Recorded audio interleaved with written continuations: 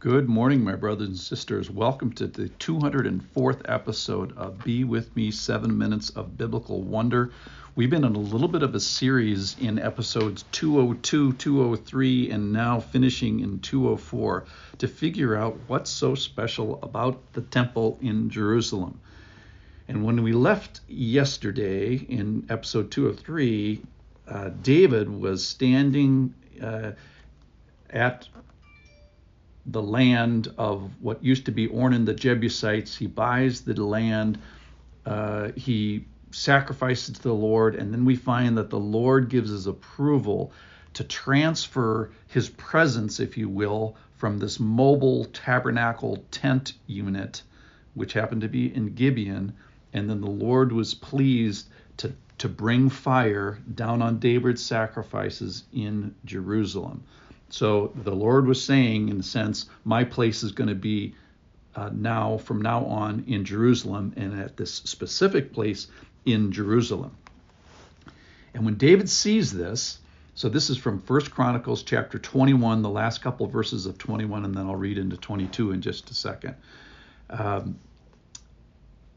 This is verse 28, when David saw that the Lord answered him at the threshing floor of Ornan the Jebusite, he sacrificed there. So David sees that the Lord is pleased with his sacrifice, that the hand of this avenging angel, which is running wrath all the way through Israel and almost did it in Jerusalem, the hand of the angel of the Lord is stayed. He puts his sword back.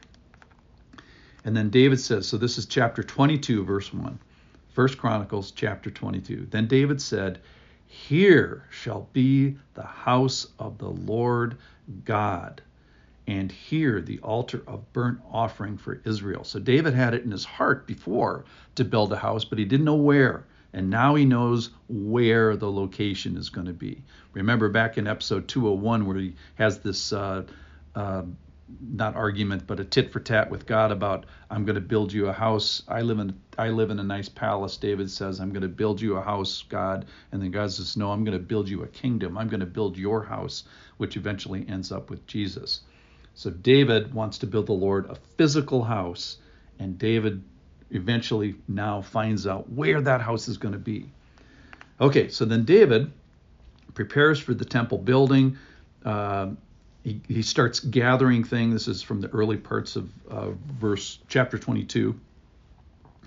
And then I'm going to start with verse 5. For David said, Solomon, my son, is young and inexperienced, and the house that is to be built for the Lord must be exceedingly magnificent. So the plans have been in David's head, and they are exceedingly magnificent, of fame and glory throughout all lands. I will therefore make a preparation for it. So David provided materials in great quantities before his death.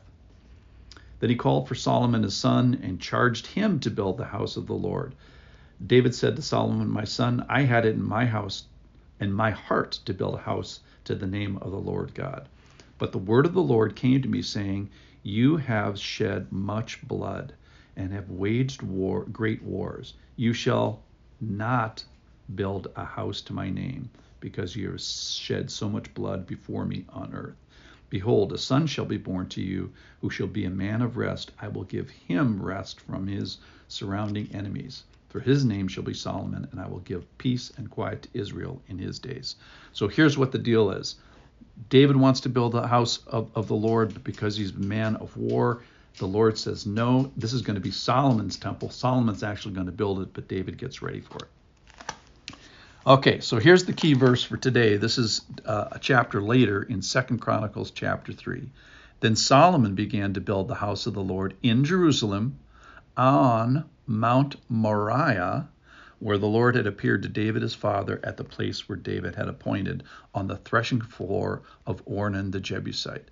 So this is the passage, the verse in the Bible that equates and says this is the same place where David saw the angel of the Lord. It's the same place on Mount Moriah where Abraham did the non-sacrifice of Isaac and where God provided a ram. So then here in Jerusalem, on this threshing floor of Ornan the Jebusite, On this threshing floor, God provides an axe. This is also going to be the site of the future temple that Solomon's going to build, where God provides these burnt offerings, which are going to be a substitutionary atonement for the sin of the people. And eventually, this is going to be where Jesus gets sacrificed as the Lamb, the capital L Lamb. So these places that we've been talking about for almost a week now, they're all the same.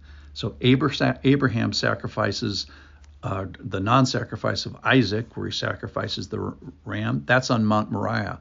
And here in 1 Chronicles, we find out that this place where, in 2 Chronicles, we find out that this place is the same place, Mount Moriah is the same place where David prepares for the temple and Solomon builds the temple.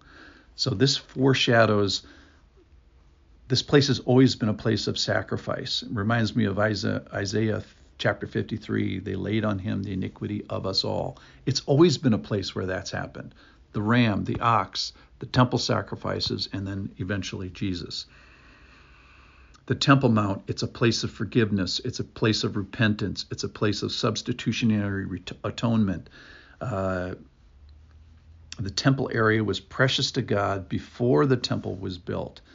It's where we agree with God that our sin is grievous. So what does man bring to the temple area? Guilt, grievousness, culpability, sin, and abhorrence. And what does God bring to the temple area? Mercy, forgiveness. Judgment, yes, but also a way to get out of it, atonement. It's the place where sins disappear. It's the place of substitutionary atonement. It's the place where history is changed. Our history, our sinful history, where mercy happens, where our sins disappear, where our sins are fixed. So that's why the temple is so important. It's the place where God relents. He relented with Abraham. He relented with David. He relents with the people of Jerusalem in Jesus' day. And that's why in John chapter 7, when they let Jesus preach in the temple, they couldn't believe it because it's such a special place. And so we've gone on a bit of a journey, and we found out, why is it such a special place? It's a special place because it's a place where God relents from our sin, from appropriate judgment, from his wrath. And we get forgiveness at this place. We get atonement at this place, and we see a special characteristic of God, which is where he relents. That's what makes the temple special. Great to be with you. Thanks for listening.